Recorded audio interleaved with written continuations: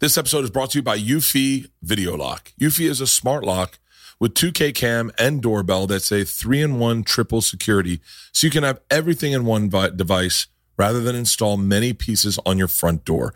It's not just for security, but it's also for convenience. No more concerns about losing keys. You can assign passwords to your family members and see them coming back home via the integrated camera. It's easy to install and set up with just a Phillips screwdriver. It's got keyless entry, so no more fumbling for the keys when your hands are full. It also has a rechargeable battery that could last around 4 months, and you'll get low battery notifications before it runs out. Passcode unlocking with a remote control with 2K clear sight to see who's at your front door and control from anywhere through the app. And with enhanced night vision, you can have optimized view even in the evening. No monthly fee, unlike other brands that will charge monthly fee. You have your recordings locally and never have to pay for storage. This is the future. This is everything I love about what's happening with doors. In my opinion, this is an absolute no-brainer. I'm telling you right now, this is an absolute no-brainer. We installed them in the house, and it makes, especially when you have a family, it makes life so easy, so secure, so safe, and once again, so easy. Search Eufy Video Lock. That's EUFY Video Lock, or visit eufyofficial.com/video lock to see how you can gain complete control of your door. Thank you, gentlemen and guns. Coming. Ooh, new podcast with the Podcast King. The Podcast King. The guy that changed the game in podcasting. He was all our inspirations. And, you know, I love this podcast because I asked him a question that was really fascinating to me, is how does he come up with his ideas? Because he can take a stance on something and then he doesn't waver at all. I find that admirable. I don't like taking stances on a ton of stuff because I waver like a fucking sail that no one has a hold of the rope. Like I'm just whap, whap, whap. But he's so smart. He's the guy that moved over from radio. I feel lucky to consider him I say a friend. I don't know if he'd let me spend the night at his house, but I've had cool conversations with him. And this is another one. We talk about how he comes up with ideas. We talk a little bit about everything. And I'm very blessed to talk to him. I absolutely love him. Ladies and gentlemen, podcaster, comedian, man show, OG, Adam Carolla.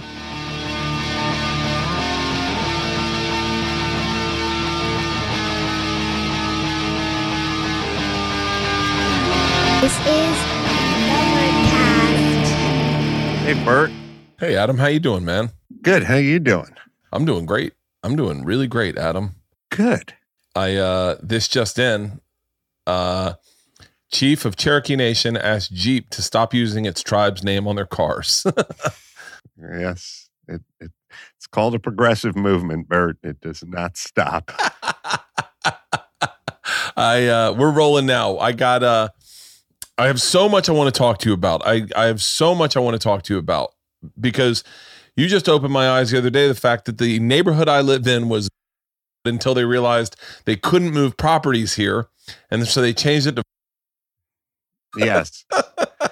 Yeah. I don't know. Maybe they did that with garbanzo beans. Maybe they're like, we can't move something called garbanzo beans. Well, call them chickpeas and we'll get some flow.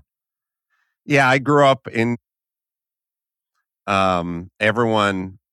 the houses, my dad's house, my mom's house, my grandparents' house, we all grew up right in the middle. And at a certain point, it got really dicey. So the people who didn't want to be lumped in with the people who lived in I guess it would be the northern or eastern part of, the sort of crowd.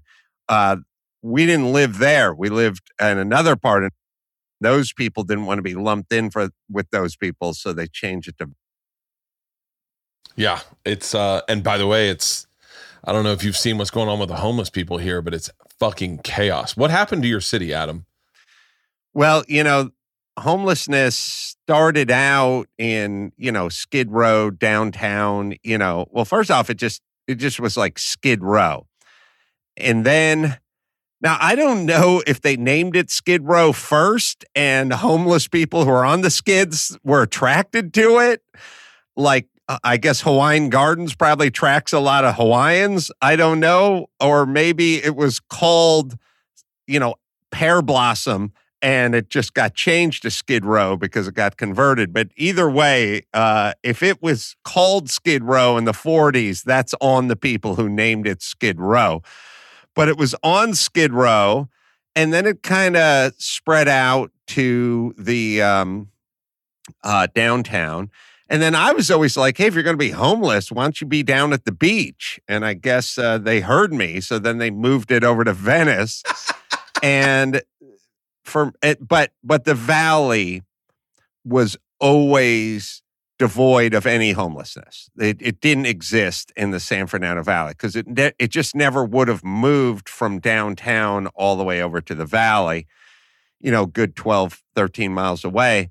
But now the valley has been consumed. But again, if you're going to be homeless, why live on Skid Row? So if the average commercial building or residential building on Skid Row is worth 10 cents, why not go to Encino, or why not go to Venice, or why not go to Malibu? Like, why not? If you're the sidewalk's the same. Why don't you flop in front of a $12 million house versus flopping in front of a liquor store with bars on the windows? Yeah, there is more room out here. So I wonder if they moved to the valley for the same reason I moved to the valley. I wonder if homeless people are going to start judging other homeless people like we do, like the ones on the west side kind of look down their nose at the people who live in the valley. I wonder if there's going to be the Santa Monica homeless that are like telling their kids not to play with the Reseda homeless people. It's interesting. You have your kind of, your voice is something I resonates with me because you have the same call out of hypocrisy that I have, where you live around a bunch of people who are I do at least, about all these blowhard liberals who pretend and virtue signal online and tell you one thing after another. But then the second homeless people get near them, they're like, get them the fuck out of here. They're fucking animals. And you're like, what happened to your liberal values? Yeah. Well, I mean, it's no different in a weird way than like windmills that are put out in the ocean, which is fine. But the good folks at Martha's Vineyard do not want any of those windmills out on their veranda. So, that's always going to exist. And the way to cure it is not to be so goddamn sanctimonious when it's going on in other places. Then we wouldn't call you a hypocrite when you cried like a stuck pig when it comes to your neighborhood. Yeah, it seems like the sanctimonious sometimes are running everything, and then when people simply have a difference of opinion, they get fucking lambasted for it.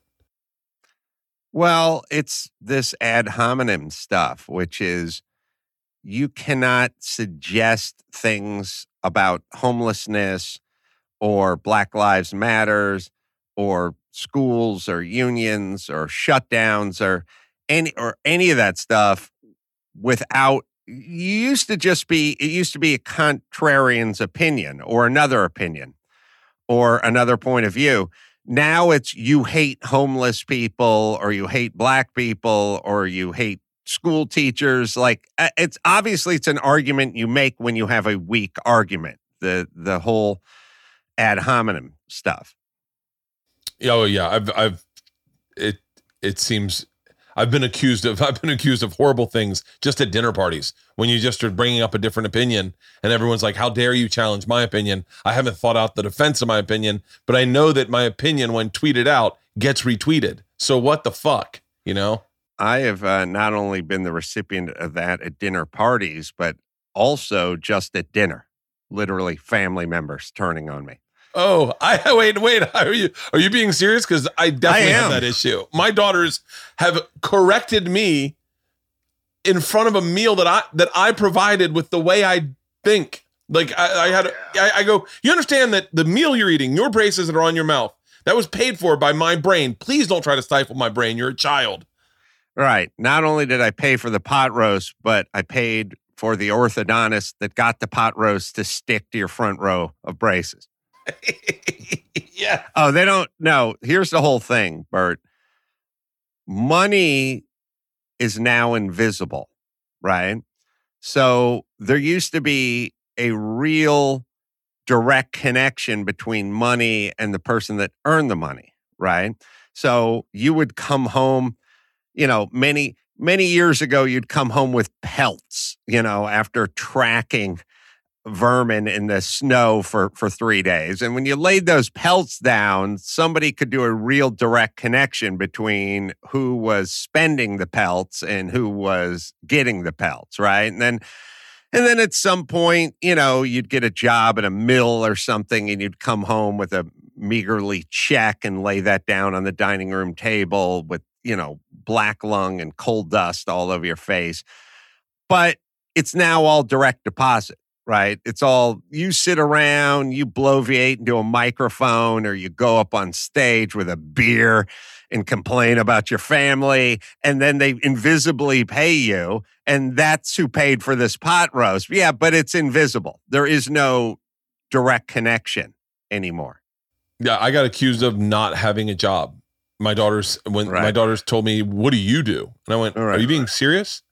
And they're like, "Yeah, mom works. Mom runs our money." And I was like, "Who do you think earns the money?" And they're like, "Mom." I go, "Doing what?"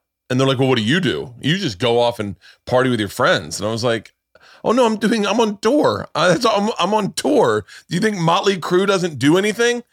And you're right. I think it's the invisibility of money, or the fact that they can take their phone, run it in front of the Starbucks, and it's paid for, as opposed to your dad going, "All right, you going out tonight? How much do you need?" And then you had to ask.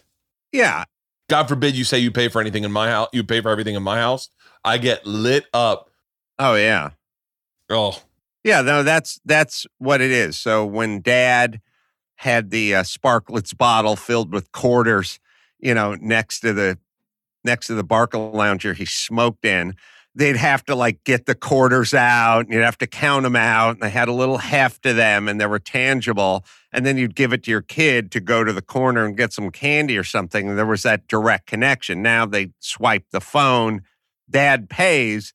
It's exactly the same from the dad standpoint. It's just the tangibility of it has been removed. yeah. I feel like it's a lack of humility. Like I feel like sometimes I don't really talk on any real political issues or anything like that, because I always come from a place of not knowing what the fuck I'm talking about. Like I saw the tweet you had about the teachers things, and I was like, and I have opinions on both sides where I go, yeah, well, get my fucking kids out of the house. Like I think this is unhealthy for them. And then I'm like, wait, I don't know any of this shit. Wait, why aren't my kids back in school? And then I feel like a moron going, why aren't my kids in school? Well, I don't know anything either, but I've heard enough of schools are reopen around the world and some never closed, and schools are open all over the place in the United States. And the CDC says it's more dangerous at home than it is in a classroom. So once you hear enough about that stuff, you kind of realize, yeah, maybe we should. I mean, you think about this argument. First things first, the whole notion, at least in California, that we closed everything down outdoors. Like we arrested a guy who was paddleboarding alone in the ocean. We're bulldozing making these big sand mounds for the beach volleyball courts to be closed down. They're, welding pipe over the rims so the kids can't play basketball in the park. So just the whole notion of closing down outdoor everything, including dining for a while, and zero statistics about it being transmitted outdoors, already out of the gate shows we don't know what the fuck we're doing, right? Or we do know what we're doing, but we're lying about it. So then we figure out that the greatest transmission is at home. I've talked to Dr. Drew about this. He said, everyone is getting it at home. And then we figured out that the families that have a lot of family members and generational family members living with them, they're the highest risk. And those are the kids that have been cooped up for the last year in their small apartments with Nana. So going to the classroom would statistically be much safer than staying back at the apartment. And now we do know all that. And yet we're still closed. It seems like when it was like, don't wear a mask. And you were like, wait, why wouldn't you wear a mask? And then like, oh, no, you got to wear two. And you're like, oh, wait. It's interesting. Why are you staying in LA? Because you don't seem like someone who, you seem like Rogan feels, I think, probably the same way you feel about, you should be living a life. You should be out there. Your liberties should be respected. I don't want to speak for Joe at all, but I know for a fact he did move to Texas because he didn't like the way that this state was being run. And you seem like someone who has been fairly vocal about Gavin Newsom and I'm guessing, I don't even know what Gavin Newsom's points are, but what have you thought about leaving? Yeah, I think everybody in LA who can't afford to leave has probably danced with the notion of leaving. I have a couple of 14-year-old twins who I say just entered high school, but they never entered their high school. That's going on at home. But, I would wait for them to get out of high school and then I can go wherever I want. Yeah, when Joe started leaving, Tom Segura and I do a podcast together, and Tom was leaving, and he's like, you should move, and I was like, I got a junior and a freshman. Now my freshman has not gone to school yet, but I was like, I can't leave. I got to wait, and so now I'm here for 4 more years.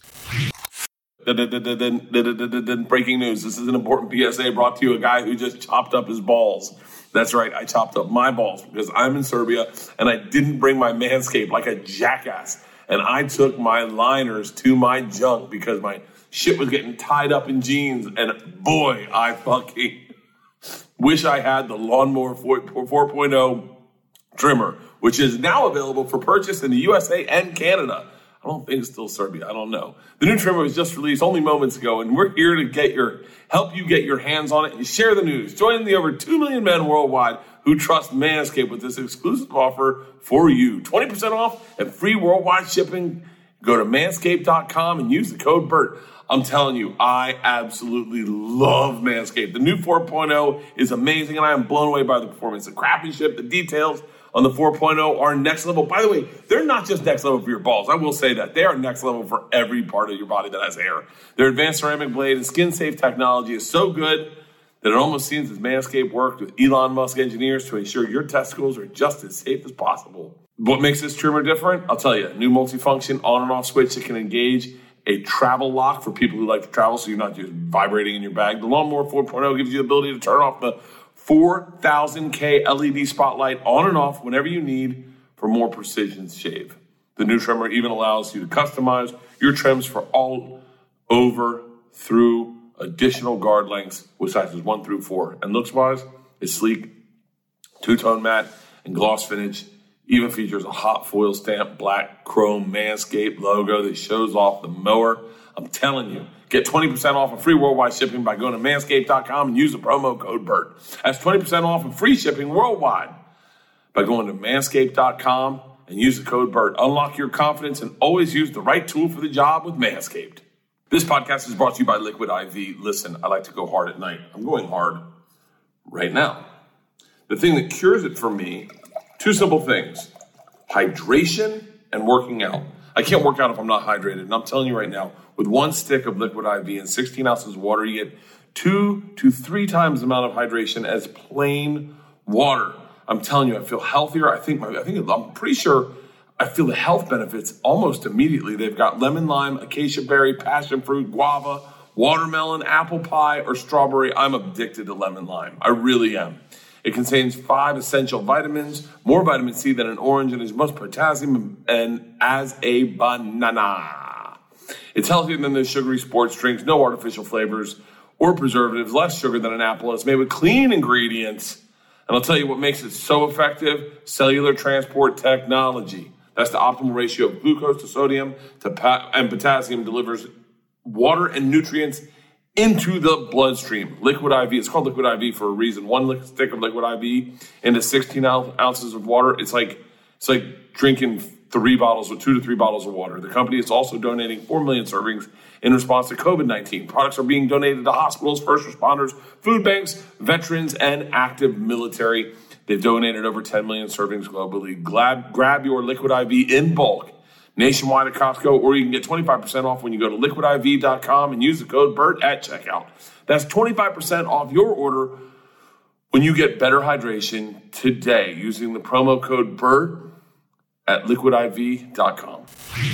How much do you think about a subject before you talk about it? Do you chew on thoughts and ruminate on them? It's a good question. It's kind of hard to quantify. I have these thoughts that start to kind of coalesce, and then I usually think about them for a little bit, and then I ask other people, like I'll ask Dr. Drew or Mark Garrigus or people I know or people I respect, and I'll go, what do you think about this? And then I'll do, so I'll give you the exact process I went through and I'm in the midst of as we speak.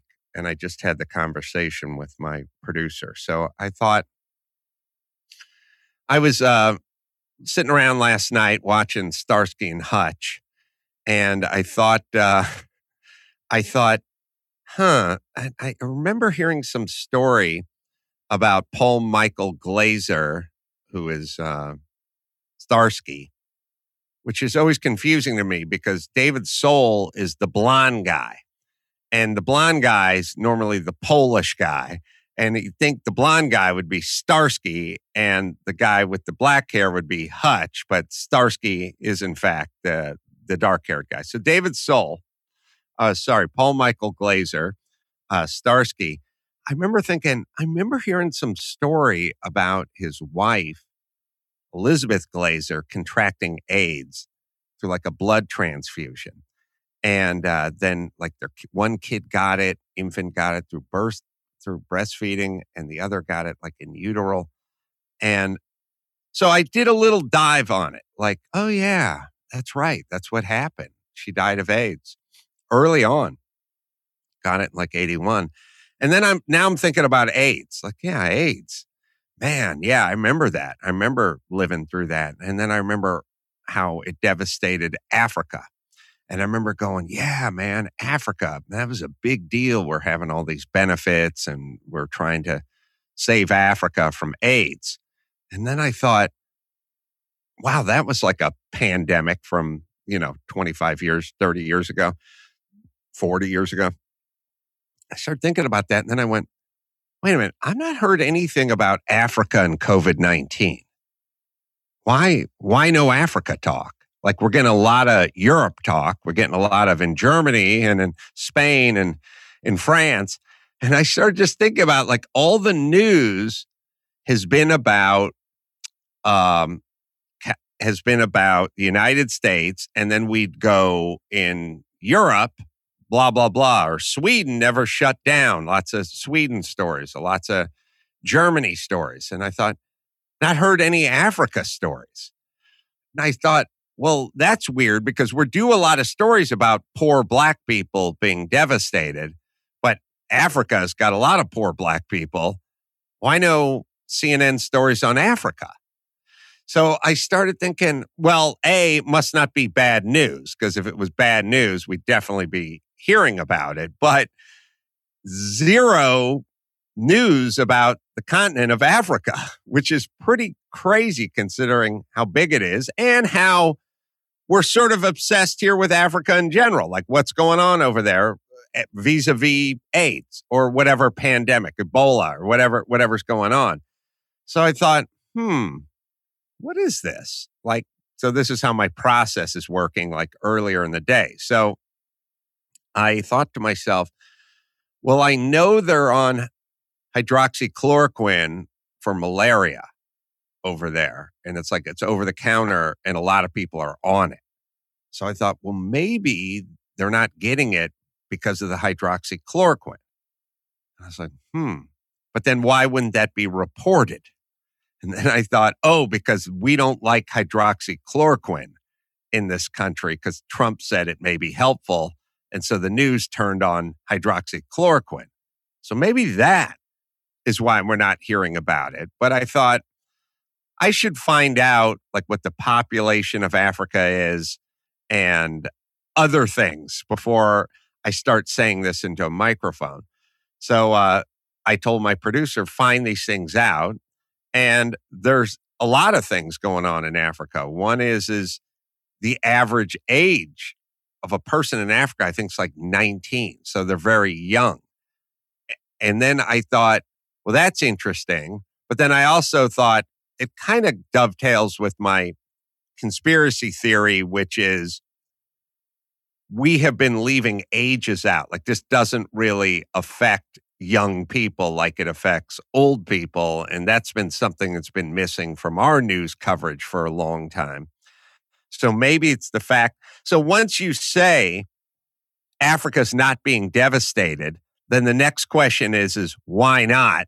And the why not may lead to answers that our news doesn't like or hasn't been sharing with us. So I say to him, find out the population, see if you can find out what percentage is on hydroxychloroquine, average age, all that kind of stuff. And that's kind of the process. Because I want to know, like my thing isn't I have a harebrained crackpot theory and I'm running with it.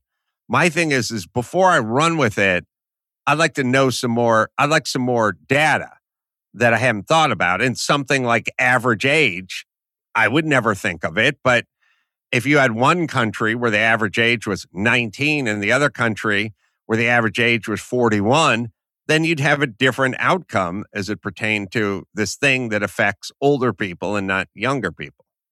That's insane. The average age is 19. That's insane.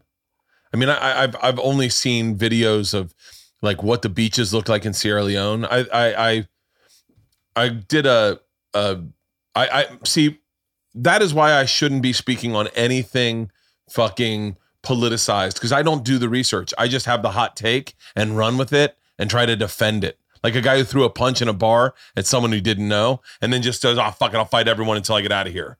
Right. You're full Conor McGregor. I'm full Conor McGregor. I spit out tons of shit that I don't research. Let's not turn me into a professor here. Don't get me wrong. I talk on my ass all the time, but I have theories, and then I guess I would kind of like to be. I wouldn't like to be, but I'd like to challenge myself to be defeated on these theories I have. So to me, it's a process. It's maybe my building background or something. Like I want to know how stuff works, and I'm curious about all the stuff I'm not thinking of.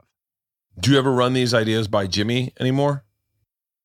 No, I mean, but I never ran ideas past Jimmy unless we were sitting in the Man Show office and I wanted to do a bit or a man on the street or something like that. But I never ran my podcast or radio like ideas past Jimmy. I guess when I did my morning radio show, he was a producer on it. We would have those discussions. But no, I don't mean that in a disrespectful way. It's just I come here every day, do a podcast.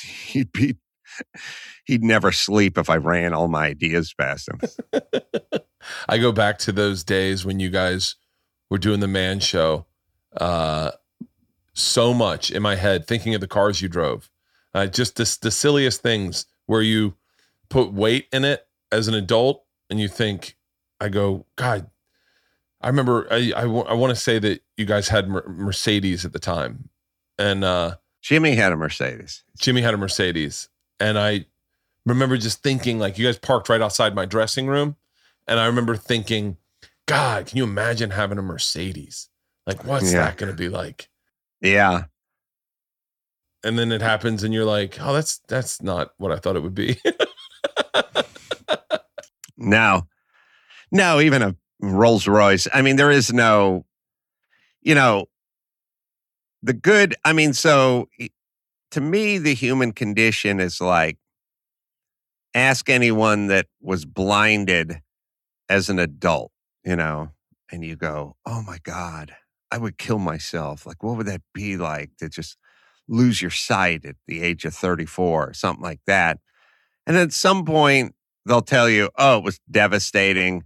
And then at some point, they'll tell you it was a blessing because they were able to X, Y, and Z or whatever it is. So we have this crazy ability to adapt to almost everything, and sort of normalize it. It's also what happens to 9-year-olds that are getting molested by their stepdad. Like it just becomes, well, this is my life. You go, how do you get up and go to school and live in the same house like that? We have the ability to make everything normal. And, if you go blind, you'll make it normal. And if you drive a Rolls Royce 15 minutes after you get it off the dealer's lot, it'll just be normal. You'll be eating In-N-Out burgers and fucking complaining that the thing doesn't have an ashtray and this is bullshit. And that's what we do as humans. Yeah, I remember I got my first expensive car I bought was a Yukon Denali. And I was so impressed with this car. I mean, it was more than I could afford, but it was nice. And I would park it all the way in the corner of the parking lot. I didn't want anyone getting near it. And then one day that isn't in your brain anymore. And you're parking it in the spot it barely fits in, dinging the door like, fuck, when did this lose its preciousness, Yeah, I think it happens with marriage as well.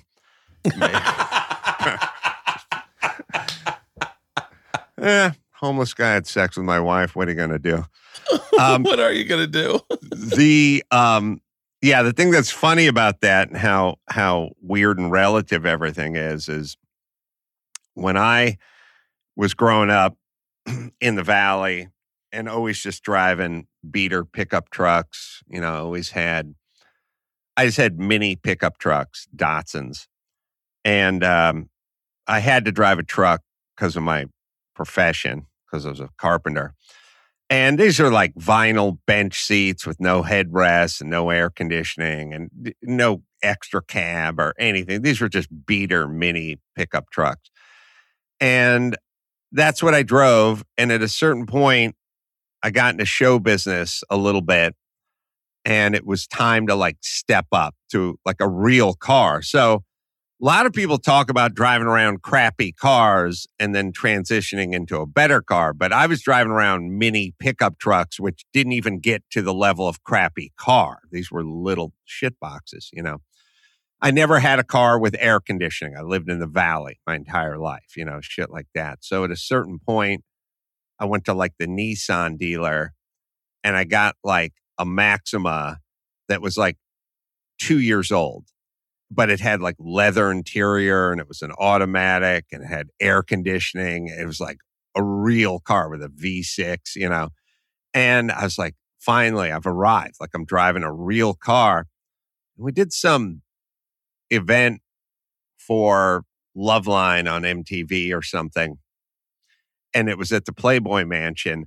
And I just came pulling up into the Playboy Mansion in my Nissan Maxima.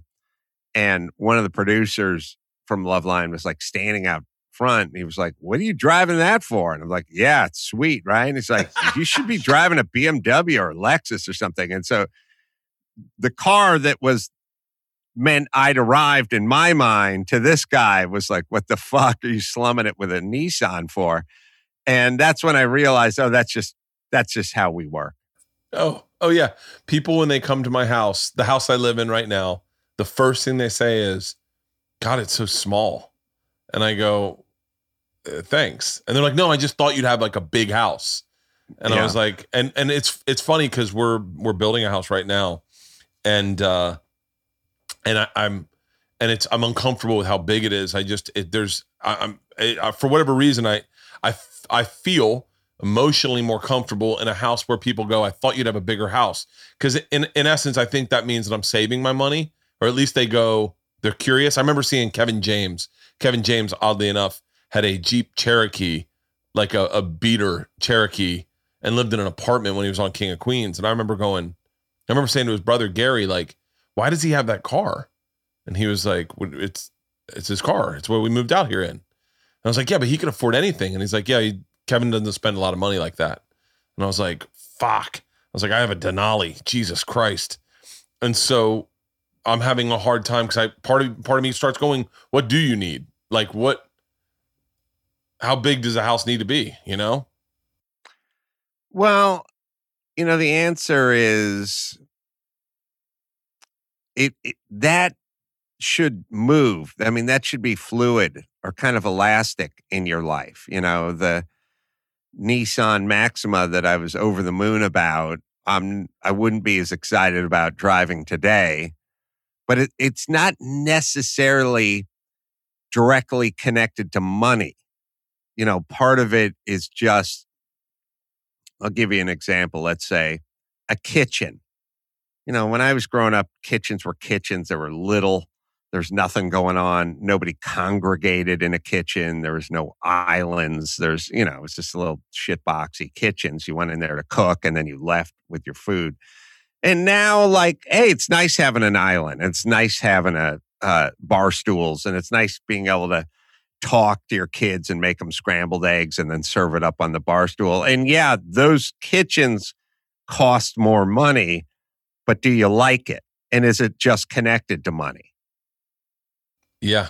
Yeah. Or the pasta water filler above the sink, above the oven. Oh yeah. That's like something, pot. Yeah. Dude, ice makers. I'm going nuts on ice makers. I love good ice. Yeah. No, it's so true. Yeah. The stupid stuff that you go, well, does anyone really need that? And the answer is, well, no one really needs 96% of what we have. But then you get into these weird zones like I never understood, like the really nice houses, they have the towel bar that's the towel warmer. And I'm like, I don't think I'm ever getting there.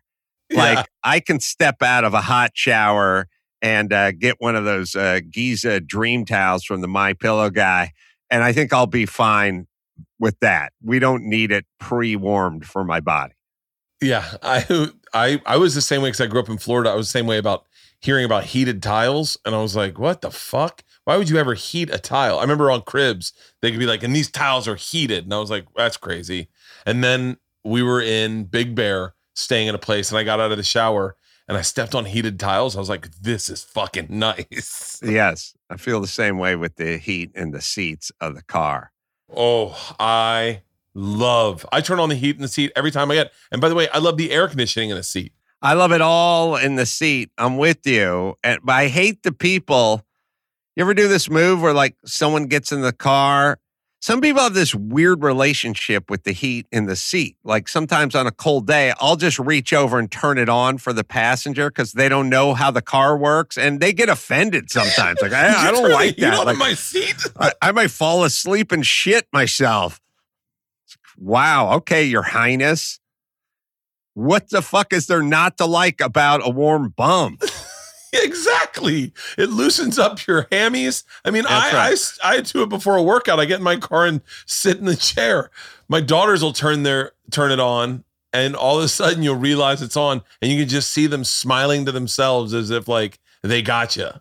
The real key is when you start dialing in all your zones where it's like, well, it's cold outside, so I'm going to put some heat in the seat, but I'll just put it at 2.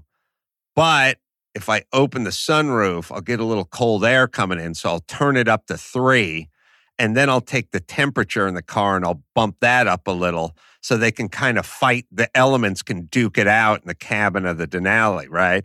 But I love that feeling of like heat coming off the seat, cold outside, window down, cold air in the face, hot air in the anus. I love that feeling.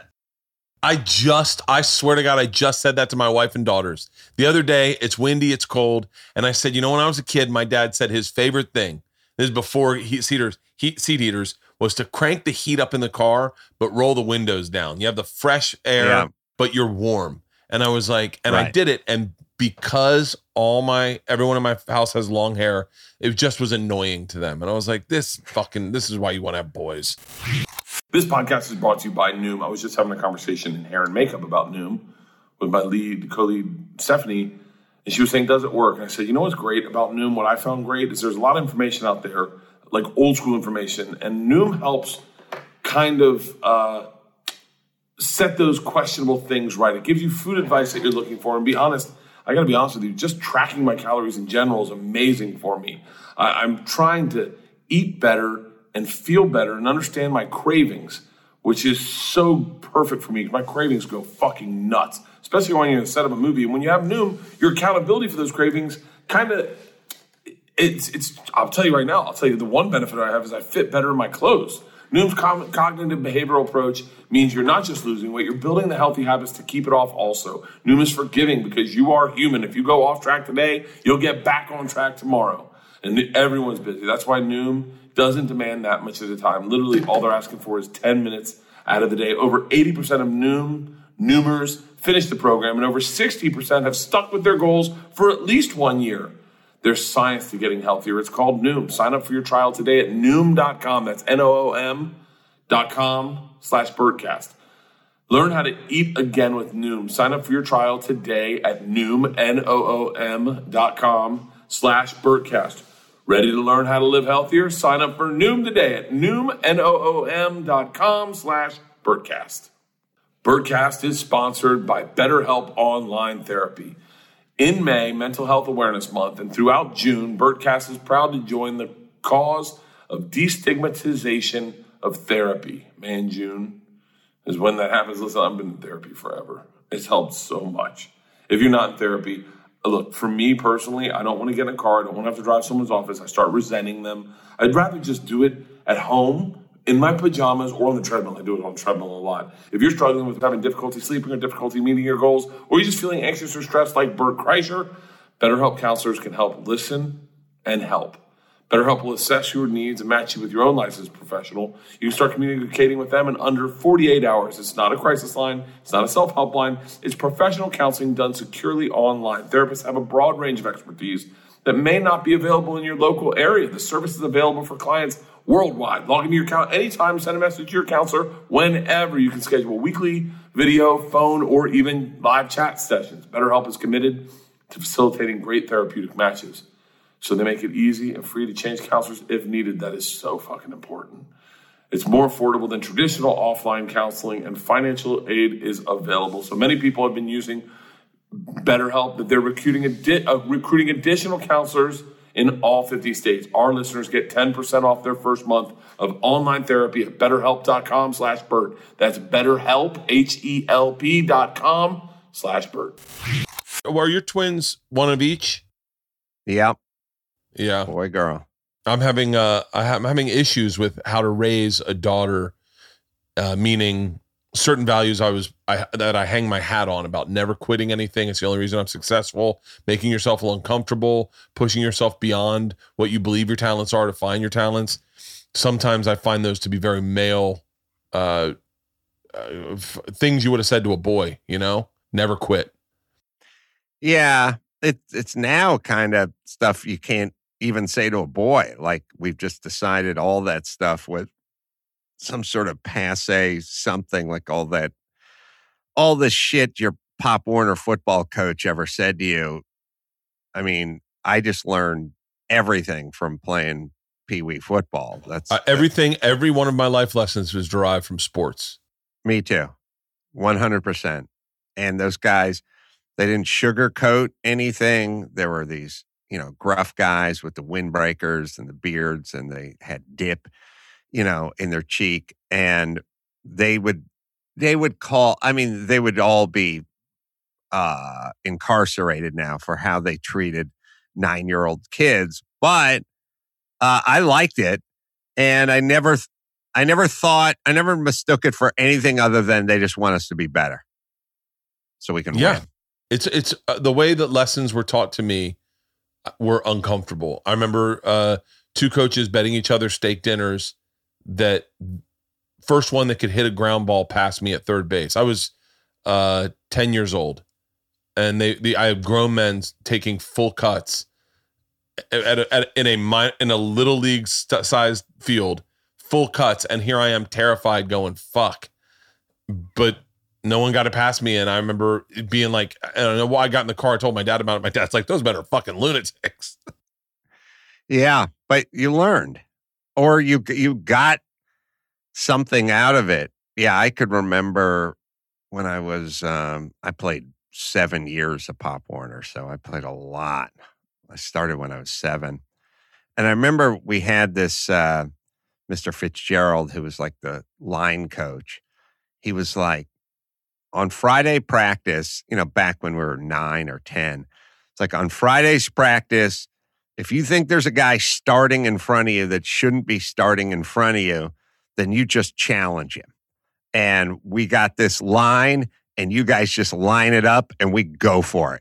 And we just see which kid whips the other kid's ass. Because back then, you're 9, you're 10 years old, you're playing defensive tackle. There's not a lot of scheming going on. It's just pretty much, can you handle the dude in front of you? And if you could, well, then we'll put that guy in the game, So I always started. So it was always kind of like, all right, who's gonna step up to the line on Friday?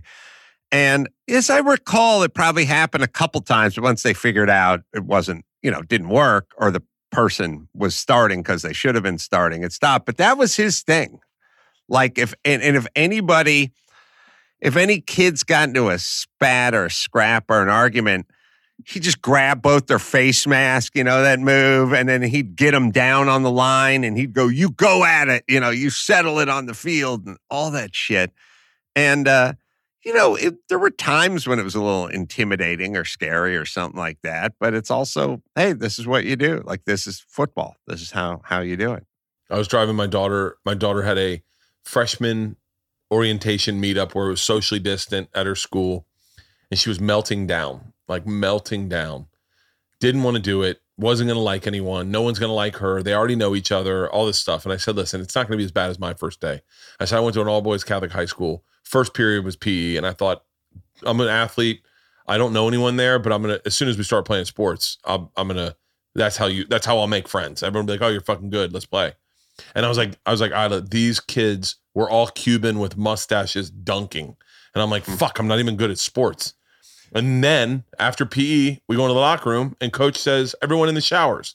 And I see 18, 17, 16, 15-year-olds. I'm 14, all naked and very comfortable being naked. Pubic hair everywhere. And I'm terrified. I said, what I didn't know is all the boys in my class were all terrified also. I didn't know that. So I'm so wrapped up in my own head. And that's what you need to know, is you're going to be wrapped up in your own head. All the other kids are nervous too.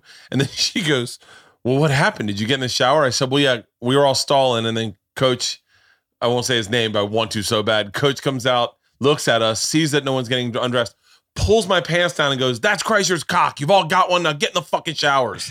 And then, by the way, that's a fond memory I have of Jesuit high school.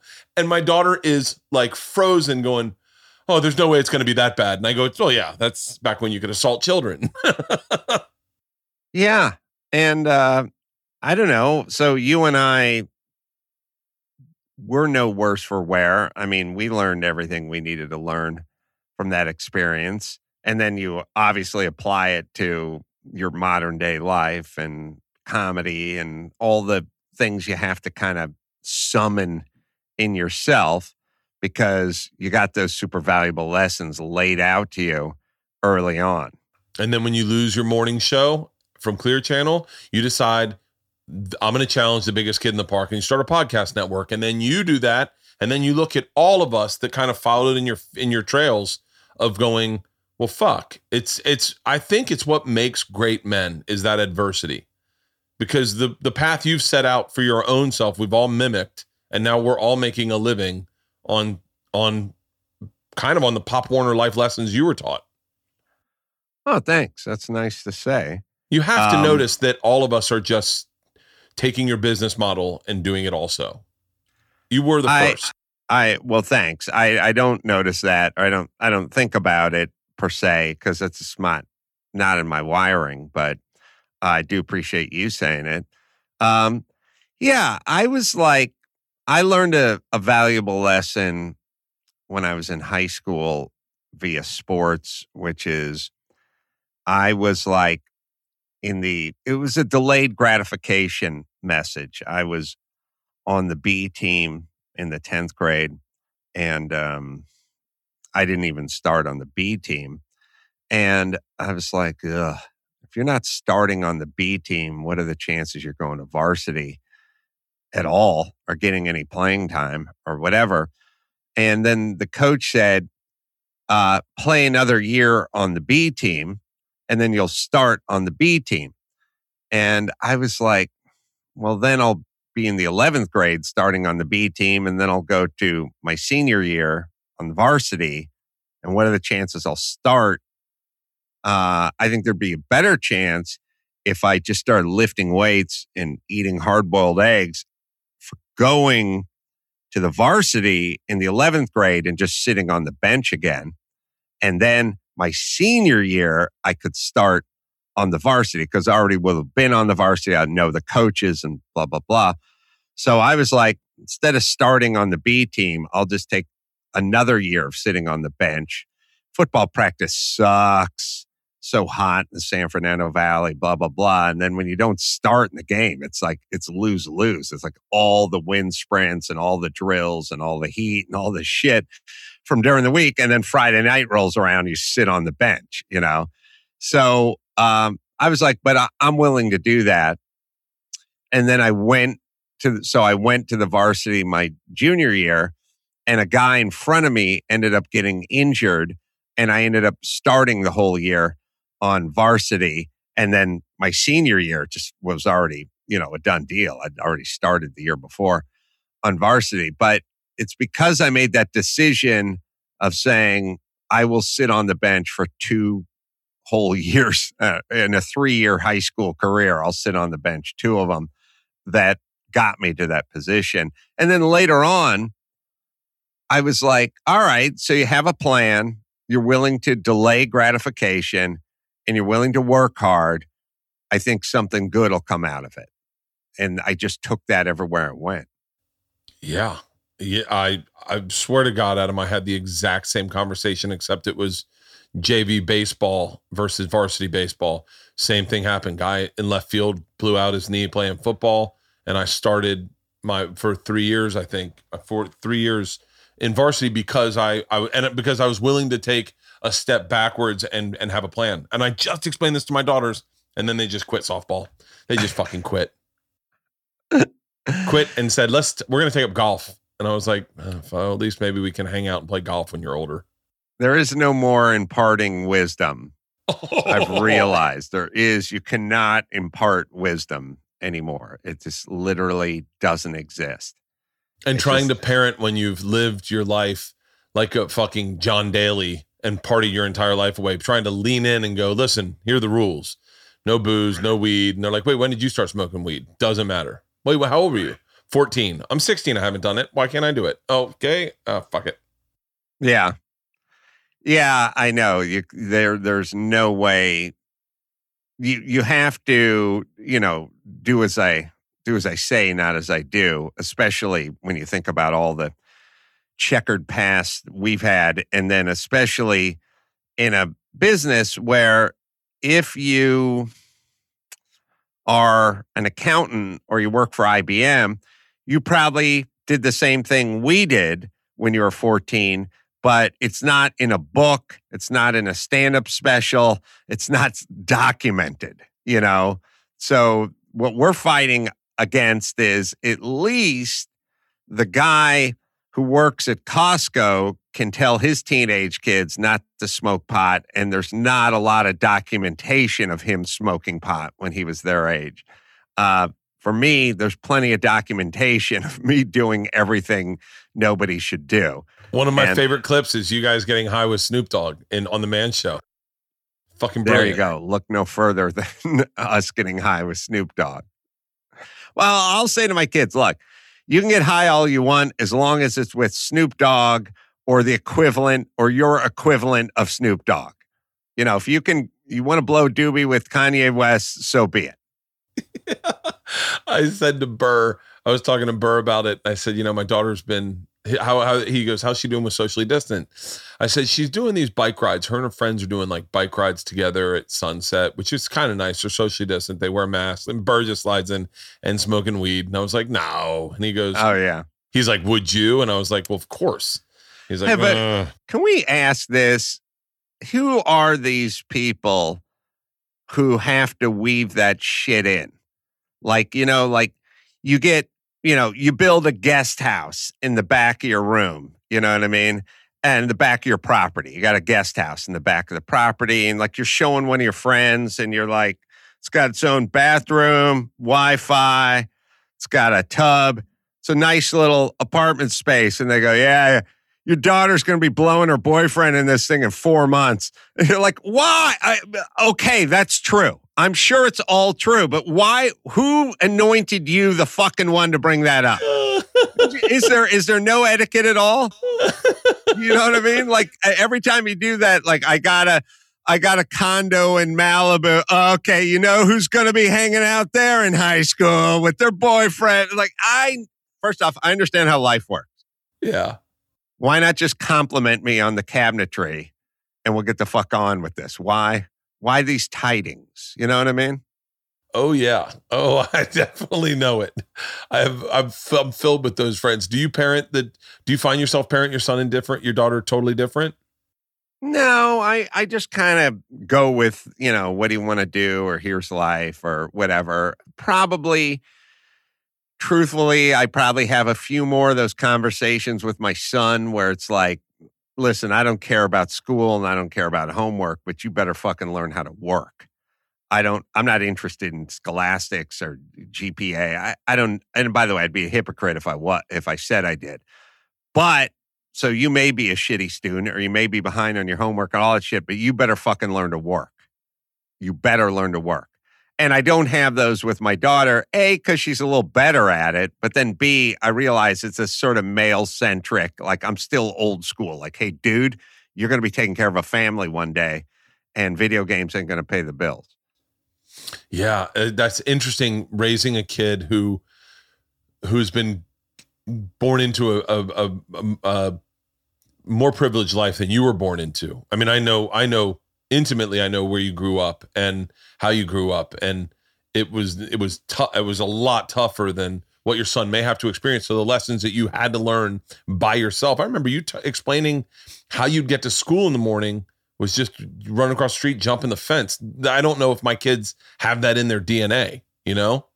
Oh, yeah. They'd be standing at the fence going, help. Right. All right. My son would go to the fence and go, I don't get it why all you can't just climb the fence and be on my side. Then we'd have school here. My daughter would probably expect everyone should just climb over and get over to her side, thus creating the school on her side of the fence. So, no, and how could you impart that? Because sort of like being on an island and saying, hey, look at me, I'm not fat. I just ate fresh fish and coconuts every day. And it's like, yeah, but they're at a Golden Corral. And you're sort of telling them, stay away from the popcorn shrimp and stay away from the ambrosia salad. And it's like, well, look, you didn't have a choice. That's why you are this way. You had nothing. You had a choice. What if you had a whole bunch of choices? Would you have turned out this way? And the answer is probably not. I would have given into whatever they give into on a daily basis. Yeah. I give into it on a daily basis today. Mm-hmm. I do not practice what I preach. I'll tell you what, Adam, I know you got to get going. You've got a busy day. I appreciate you taking the time to talk to me at all. I'm a huge fan. Like I said, all of us owe you a debt of gratitude for the way you decided to transition your business and kind of open the lane for all of us. So it's an honor getting to talk to you at all, brother. Thanks, Bert. We'll have you on my pod super soon, whenever you can. Yeah, I'd love to, man. I would absolutely love to. I'll talk to you later, man. Take care. Stay safe. Thanks, brother. Appreciate it. Take care.